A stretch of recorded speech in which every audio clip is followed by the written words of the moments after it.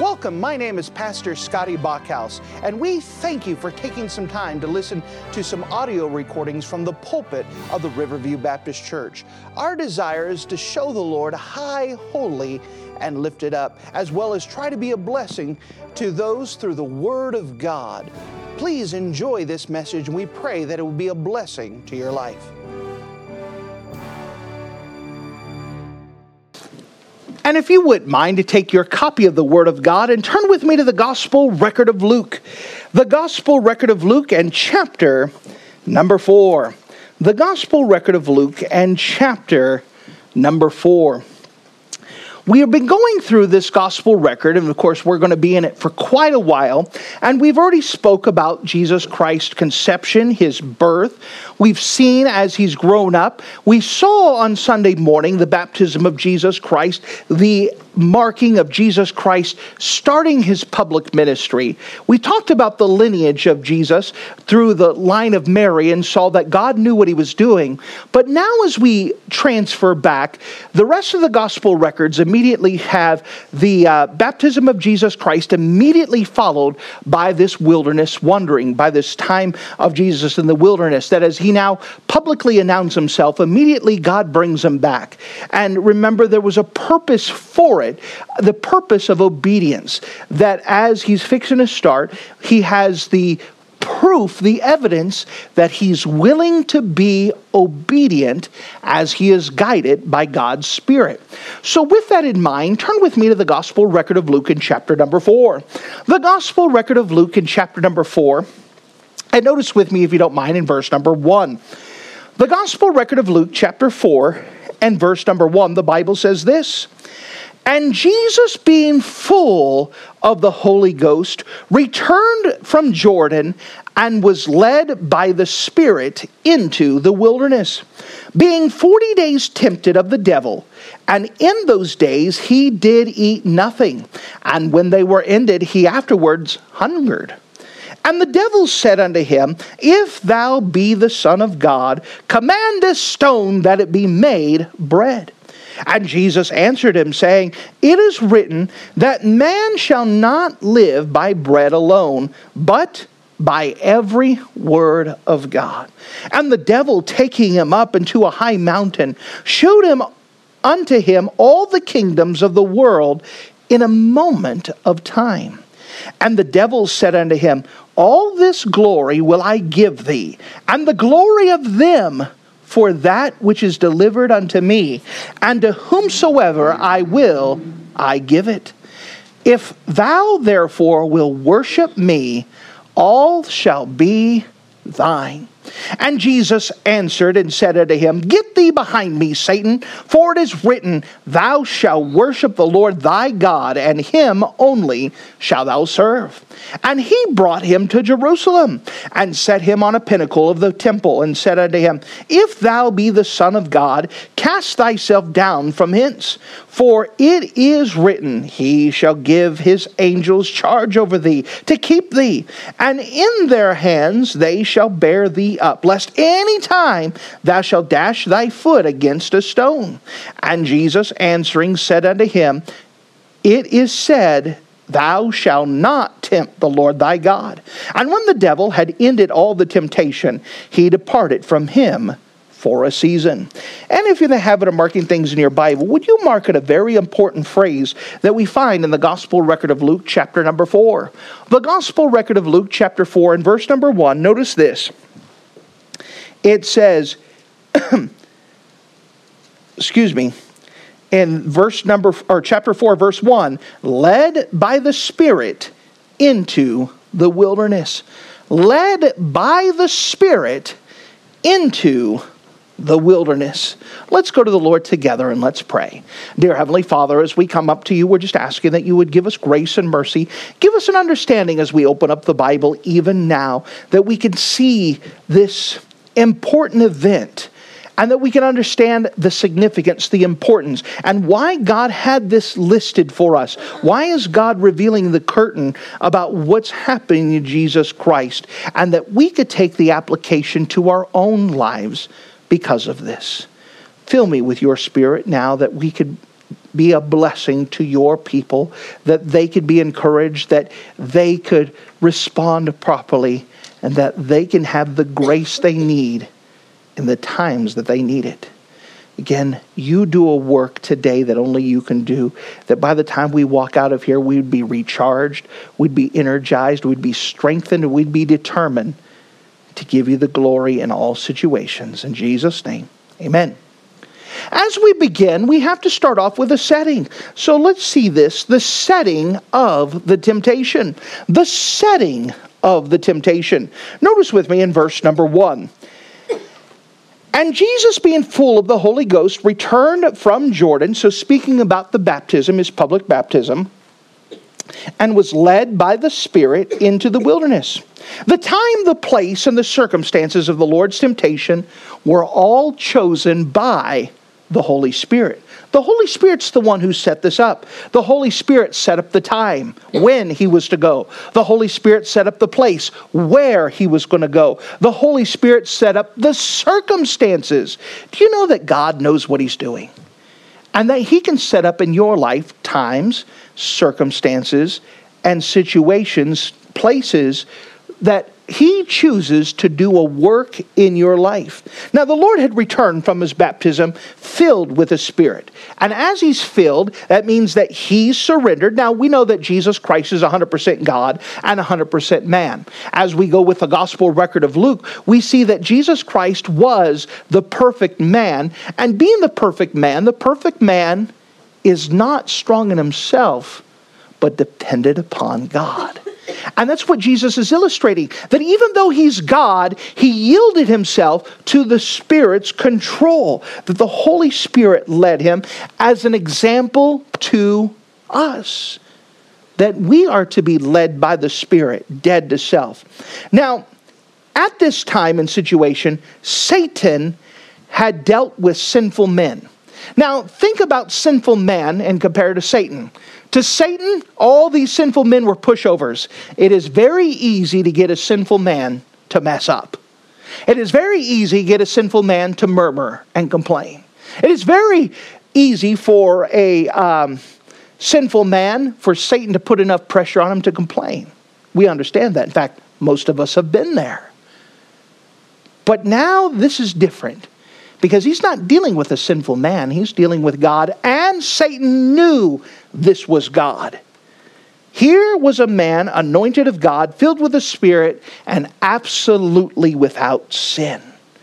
And so it begins. The site of the temptation was the wilderness. Now, when we speak about wilderness, just as a clarification, it's not talking about some forest wilderness that some people talk about. This wilderness is a desert. A desert's a place where there's no rainfall. Out there, it is rocky, no vegetation. Out in the wilderness, if you can imagine, just tons of sand, tons of dunes, a lot of nothing. No water, no substance. But you know one thing that it did have, according to the gospel record of Mark? Wild animals, wild beasts. Now, what are you thinking about? Scorpions. Rattlesnakes. Do you know that there was lions in that area? Lions are deadly. There are animals out there that are made to survive the desert, and they're looking for any prey. And think about some guy by himself, hungry, weakened. Do you think the wild beast would think he was easy prey? And the Bible speaks about that was part of it too. So the site of it's the wilderness.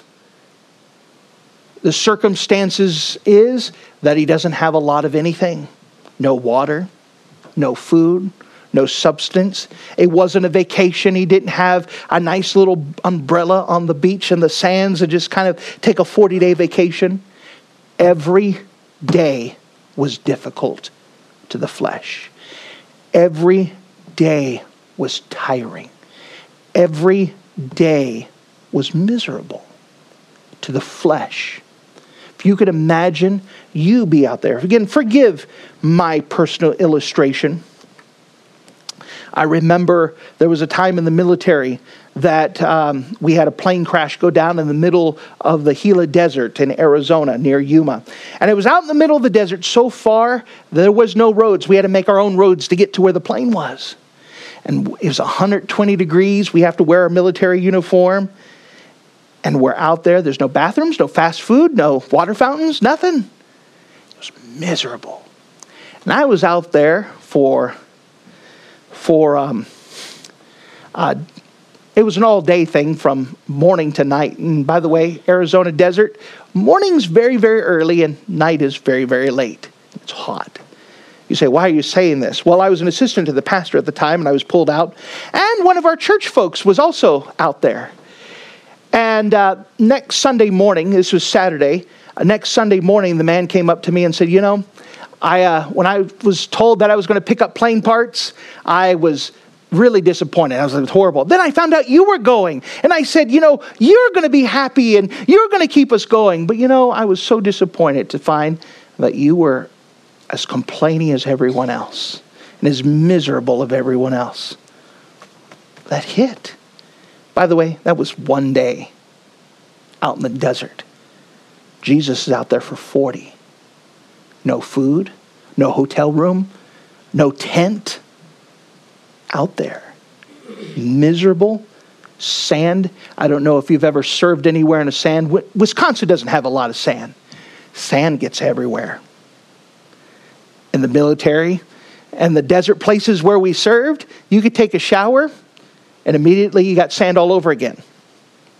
It's there. Same thing this. Sand is everywhere.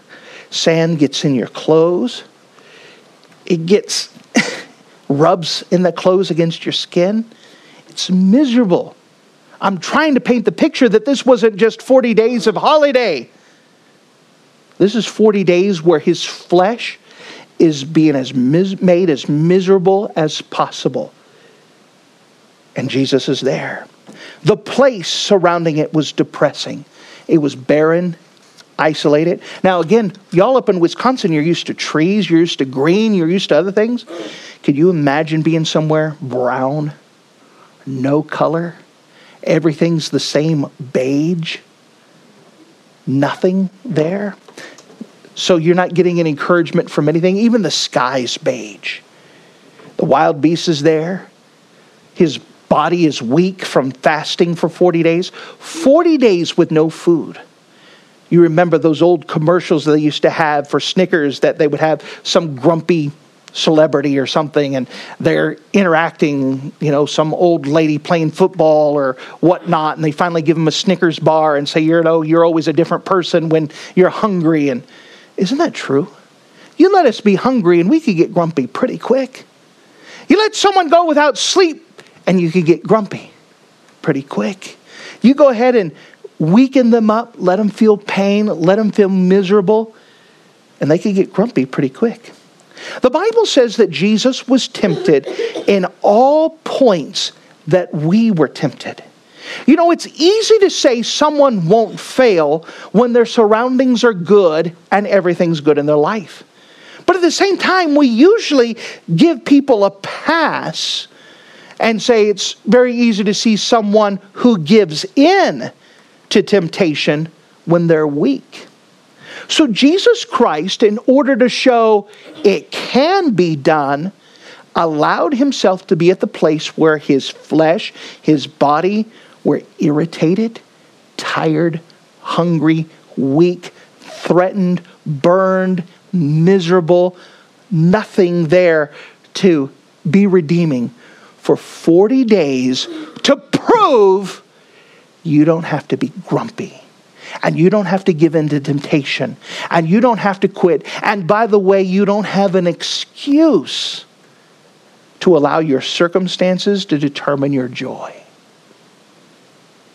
Now, when you look at it that light and you see this is what it is.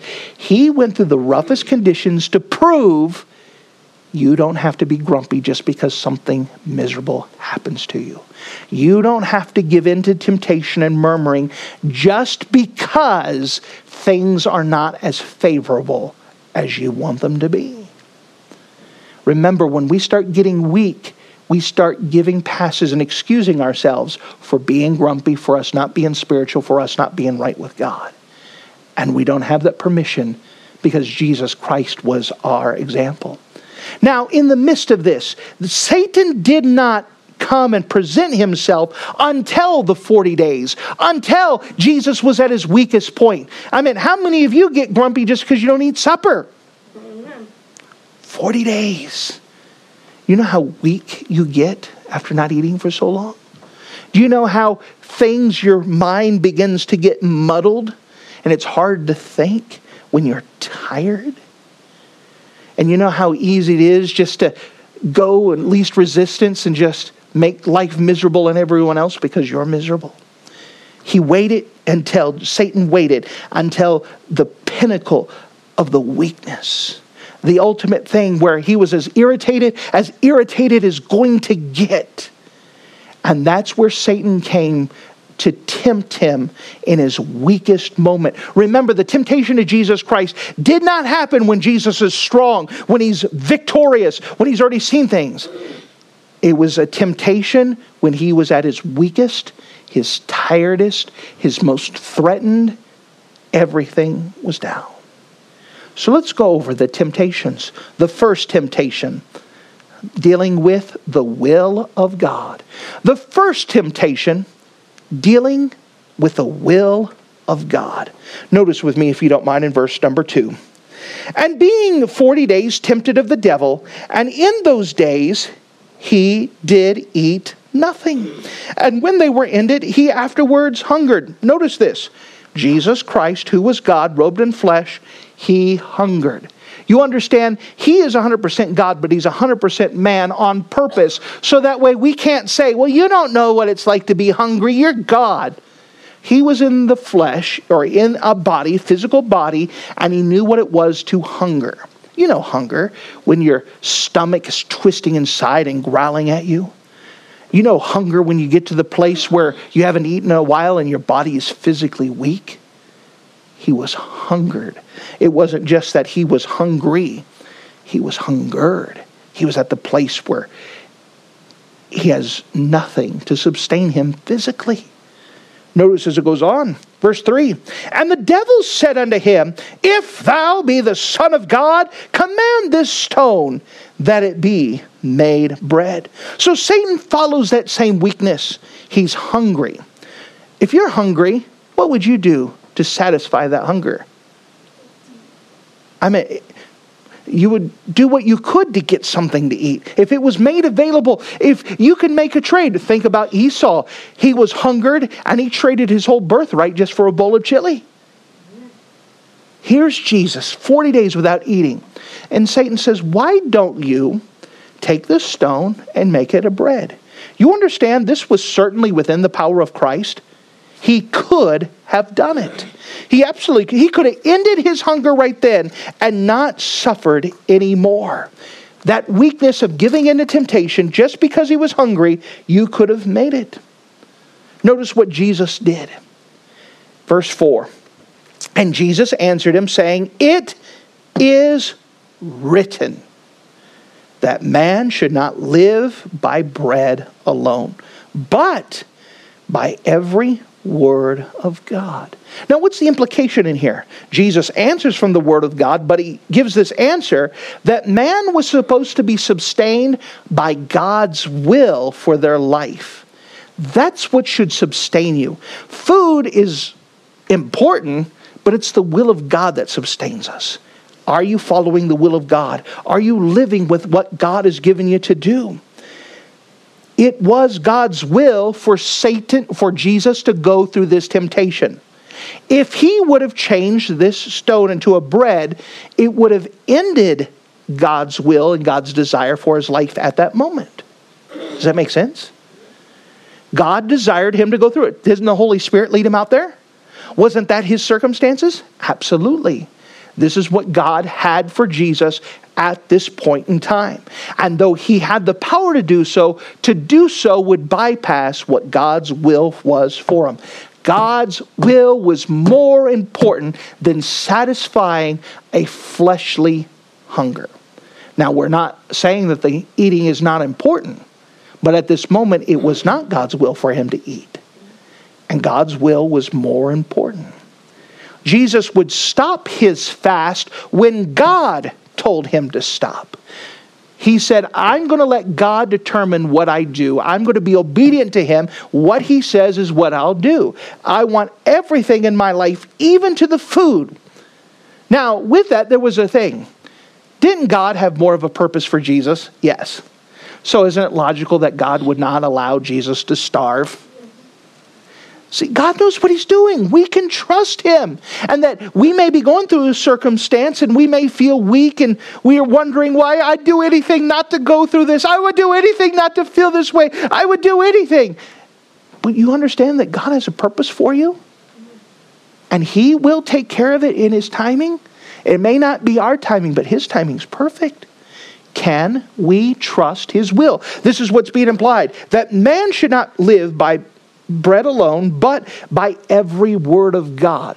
Now, we're understanding Bible reading is important, but you know what the Bible's telling us? What God's will is for us. That God's will is more important than sustaining and feeding our fleshly needs. Now, I didn't say wants, I said needs. God's will is more important. And if God has a purpose, he will take care of us. He will know what he's doing. That's the first temptation, to see if Jesus was willing to bend on God's will. Now, part of this miracle here is that if Jesus took care of it, he would be using his power just to feed a personal need. God had sent Jesus here to feed the needs of the world, not his needs. And so he was showing that he was here to take care of the world. We get so selfish sometimes that we forget that God has a purpose for things that we go through for the purpose of reaching others. We just sometimes go, why is God doing this to me? Why do I have to go through here? I'm so miserable. By the way, that's our flesh. That's our flesh looking at us. God knows what he's doing. So now we come to the second temptation. The first temptation was dealing with the will of God. The second temptation deals with the worship of God. The worship of God. Now this is big. Notice with me in verse number 5. Then the devil, taking him, Jesus, up to a high mountain. Now, by the way, an amazing thing is happening here. It's called teleportation. My personal opinion. He's in the desert. Now all of a sudden he's in a high mountain. By the way, soon he's going to teleport to the city of Jerusalem just like that. Satan can't be everywhere at once, but he is pretty quick. Notice, if you don't mind, verse 5. And the devil, taking him, Jesus, up to a high mountain, showed him all the kingdoms. Notice this. Notice this. All the kingdoms of the world in a moment of time. Do you know what happened here? That Satan was able to take Jesus up into a mountain and say, look at all of the kingdoms of the world. Not just right now, but look at all the kingdoms of the world everywhere in this one point of time. Meaning, he's able to take all the kingdoms that happen, all the things, and bring it and say, look at all of them in the world. All of them. Verse 6, and the devil said unto him, all this power will I give thee, and glory for them, for that is delivered unto me, to whomsoever I will give it. Now let's pause. Do you know who's the ruler of this earth right now? Devil is. The Bible's clear on that. Satan's the boss. Doesn't it feel like it sometimes? Now, God is the God of the universe, but God has allowed Satan to have power on this earth. Sometimes people say, why is our world turning apart? Well, guess who's in charge? Now, God's directly in charge, but God has a purpose for this. Now, notice what Satan's willing to do. Satan says, all of this, the kingdoms of the world, in a moment of time, I'm showing you this, I'm willing to give it to you right here and now. I'm willing to give up. Now, notice what this is going to entail. Jesus Christ knows that he is born to die. And Jesus Christ knows how he's going to die. It's not just going to be a simple death. It's not going to be a quick death. It is going to be one of the most painful deaths in all of history. You see, most people were just crucified. When people were crucified, they were not beaten like Jesus was. They were crucified. Jesus had several death sentences all placed in his body at once and put up on the cross. He suffered like nobody else did.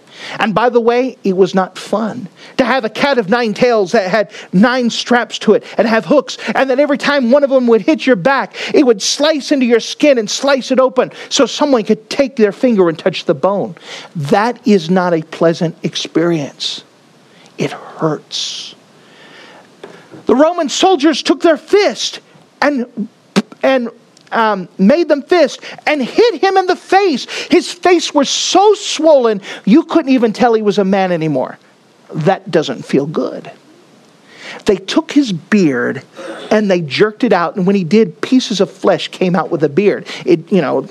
Your hair likes to stay in your body if it can. And they pulled out his beard. Chunks of flesh came out. That was not a pleasant experience. Now, if you knew that you were going to be in the most intense pain ever, that pain scale when the doctor says, what pain level do you have, 1 to 10? It was a 10 plus. The worst pain you can imagine. And you knew you were going to go to it. Wouldn't you do almost anything to avoid that fate? Jesus knew that his disciples were going to betray him. They all took off. Peter's denying Jesus. That hurts. Everyone abandoned him. And then the worst thing ever is that God, for that moment of time, turned his back on his son. And we don't know what it's like to have God's presence removed. And Jesus knew he was going to go through here. And so Satan gave Jesus a legitimate, honest offer. I give up control. I let you win. I will no longer fight for you. You can have all of these kingdoms without dying. You can have all the people in here without having to die for them. I surrender. You win. Sounds like a pretty good deal so far. If I don't have to go through pain, if I don't have to go through suffering, what kind of deal is this? All you have to do is just one time, not permanent, not forever, one time. If thou wilt worship me, all shall be thine. Do you know that this is an honest, no manipulations, no strings attached, an honest effort, an honest trade Satan was willing to give. He was willing to give up everything right then and there. If God, robed in flesh, would worship him just once. That's all Satan wanted. That's all he wanted, was just once. By the way, that's all Satan has ever wanted since his fall from heaven in the Garden of Eden. That's all he ever wanted, was one time for God to acknowledge how great he was. Just once. How many people are willing to give up to avoid pain, to compromise, just to avoid some heartbreak, to avoid a confrontation they don't want to confront with, to avoid getting someone mad at them? They're willing to compromise and not obey God just to avoid a hard time. Do you think that was a temptation in the flesh of Jesus Christ? Now, I'm not saying that Jesus would ever consider that, but you understand, he is all points tempted as we are. If you knew that you were going to go through intense pain, would it be worth it for you to go through it anyways? By the way, that's why God doesn't tell us before we get in a car accident and go through things. Because we would say no every time. Weak, pathetic humans. But here Jesus has the opportunity to avoid everything, and Satan give up the war immediately and forever. All he had to do was just one time. No one else is looking. There's no one there. One time, worship Satan. Notice what Jesus' response was, verse number 8.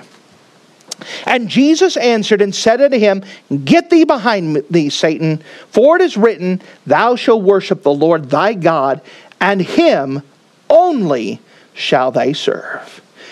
Jesus went and told Satan, nope, not going to happen. Not going to happen. Jesus came back and just said the word of God. God says, the Bible says only God's to be worshipped. I have to obey the Bible. even if that means that I have to go through some hard times. I'm going to obey God. I'm going to worship God, even if that means that I have to suffer because of it. I'm going to obey God, even if it's going to cause me pain and heartache, because God is the only one to be worshiped. I cannot avoid the pain just if the exchange is not to worship God. Now think about that. How quickly are we willing to sell out everyone not to hurt anymore? How quickly are we willing not to obey God and to turn away from God, not to hurt anymore? How many times people left from church and stopped going to church altogether because they don't want to hurt no more? You know, now I understand people may hurt you, but God has never failed you. Why quit on God? Some people quit reading their Bible because, life is just too hard. And, I remember dealing with a guy, again, forgive the personal illustration. I was dealing with Satanists for a while and trying to have a ministry to Wiccans. And I was talking to a man once, and he said, after his bravado and him saying he was powerful and whatnot, he said, I became a Christian. I'd accepted Christ as my Savior. And he said an amazing thing, that when I tried to serve God, I honestly tried to serve God, life got harder. And I found that when I stopped serving God, things eased up. Well, I tried to serve God more and life got harder. And so I eased up and life got easier. And finally I got to the place where I said, if this is easier, I don't have to go through things not to serve God, then I give up. I'm not going to serve God so I can have an easier life. And next thing you know, he found himself in a Satanist church, worshiping the devil, and all kinds of awful things that happened. And he just started crying. He says, I failed God and I messed up just because I didn't want to go through hard times. That's exactly the temptation Jesus is going through. How many times we're easy, I don't want to read my Bible because I don't feel like it today. How many times? What does it get you to do to stop serving and worshiping God? The threat of pain, the ease. I will feel better if I just use my mind to relax and watch TV rather than read the Bible today. So easy, we're willing to go for relief rather than take the time to serve God anyways. Remember, Jesus is hurting. Jesus is hungry. Jesus is miserable. Jesus has been threatened. He's physically in danger. And now Satan is prompting him with an honest. Jesus knew Satan enough to know if this was an honest reply or not. This was honest. No, I cannot give up worshiping God, even if it costs me physical pain. And thus we go to the third temptation. We had the first temptation, the will of God. The second temptation dealt with the worship of God. The third temptation dealt with the word of God. Notice with me in verse number 9. And he, Satan, brought him, Jesus, to Jerusalem and set him on a pinnacle of the temple. Now, here's the situation. They're in the desert. Poof. They're in a mountain. Poof. Now they're in the city of Jerusalem. And as they're sitting in Jerusalem, they're on the tallest mountain in Jerusalem, on top of the tallest building, the temple. Now, for those of you who don't like heights, could you imagine that? All of a sudden, poof, you're standing and you're looking down these hills. You're on the tallest mountain, looking down on the tallest building and seeing all of Jerusalem. Looking down and seeing the mountain fall off, that there's a little mountain peak between the Temple Mount and Mount Olivet. They have the Kidron Valley. And so you're looking down off this and looking into the valley, seeing the heights, and you're there. And Satan brings him here and said to him, if thou be the Son of God, cast thyself down from hence. For it is written. Now, Satan knows his Bible better than you. Satan knows the Bible better than you. He starts quoting Scripture. And he said, for it is written, he shall give his charge over thee, his angels charge over thee, to keep thee. And in their hands they shall bear thee up, lest any time they dash thy foot on a stone. Satan says, how about this? Let's take a shortcut. You're going to go take the long path. Let's shortcut it. Jump. And we know that the Bible says that God's going to protect his little precious baby boy. God's going to keep you and protect you. So you go ahead and jump from the highest height. Everyone's going to see you, and guess what? Before you hit the ground, these angels are going to come, and they're going to keep you from falling, and everyone's going to see it. And everyone's going to know that you came from God. All these angels, there's going to be evidence. No one can have any doubt who you are. He says, the Bible says it. Let's go with the scripture. You kept quoting scripture. This is what the Bible says. Okay. What do you do with that? Well, the problem is that Satan had taken the verse, tore it from its context, and wrested it. This comes from a promise found in Psalm 91. Satan conveniently left out the words, he shall keep his angels charge over thee to keep thee, notice this, in all thy ways. Whose ways? God's ways. You understand, according to the context here, that as long as Jesus was in the will of God, God will keep Jesus. But if he jumped off it, he would be going outside of God's will. What was God's will for him? To go and be 3 years where everyone's doubting. Is this the word of God? Is this the Son of God? Is he really God? Is he not God? They could have erased all doubt and had a supernatural display. But he said, no, I have to be in God's will. I have to keep to what the Word of God says, not what I want it to say. I can't twist the Scriptures. Now, notice what Jesus answers in verse 12. And Jesus answering and said unto him, it is said that thou shalt not tempt the Lord thy God. Meaning that this idea of temptation is going outside of God's Word and presuming on his grace. That's what the word presuming. The Bible speaks about keep me from presumptuous sin. What is a presumptuous sin?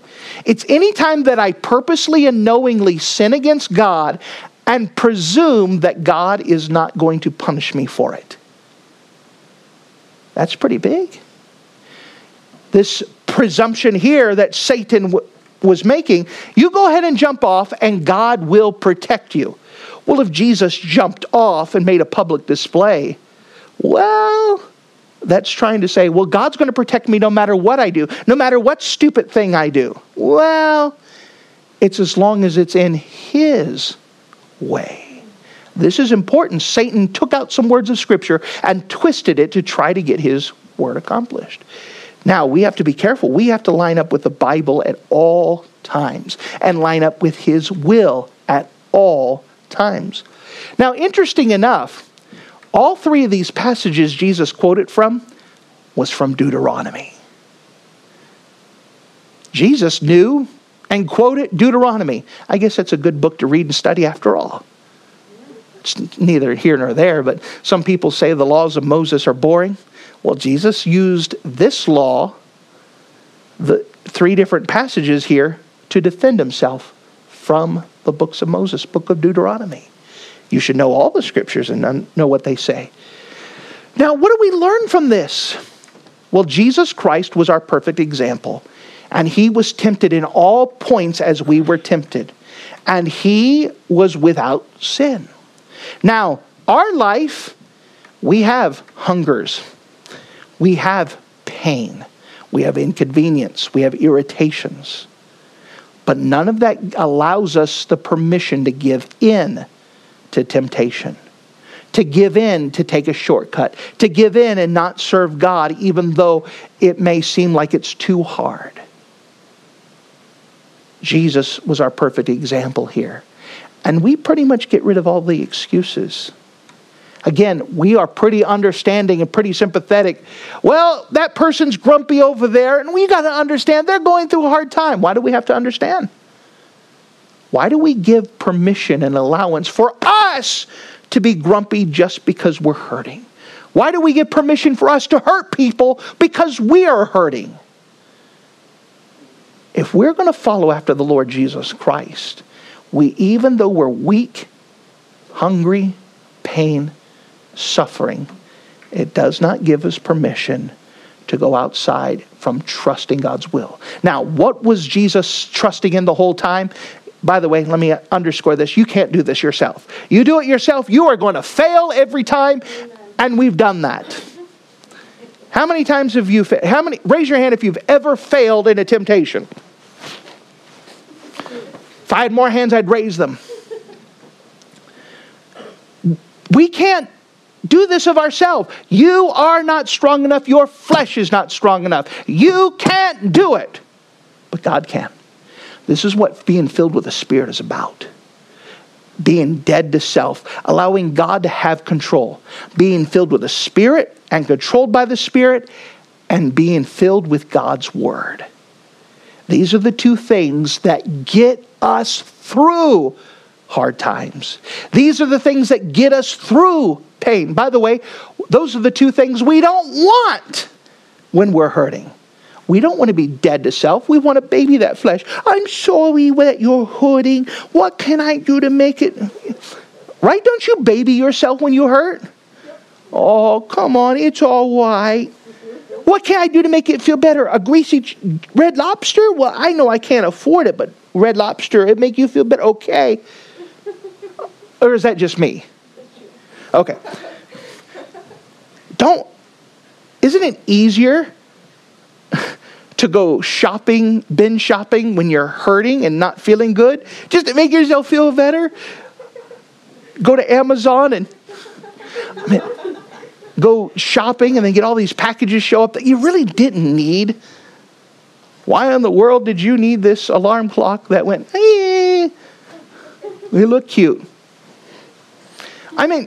Don't we make stupid purchases? Don't we go out and eat too much at fast food and stuff when we're hurting?